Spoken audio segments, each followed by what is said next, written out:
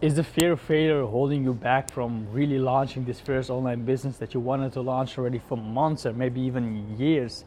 Like, I see a lot of people having this fear of failure, of not taking action, because what if you fail? What if others might see you fail? What if it doesn't work out?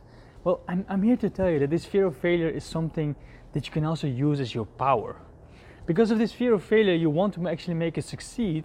That means that you're going to do whatever it takes to succeed if you start it. People that don't have a fear of failure, they just start it out and they just try something and they fail and they don't give a shit, and then they might even quit because they didn't even give a fuck anyway. But you with your fear of failure, because you have that fear of failure, you might want to do whatever it takes to not eventually fail. You will keep going until you actually succeed, because you have that fear of failure. You don't want to quit. So instead of using it as something negative, use it as your power.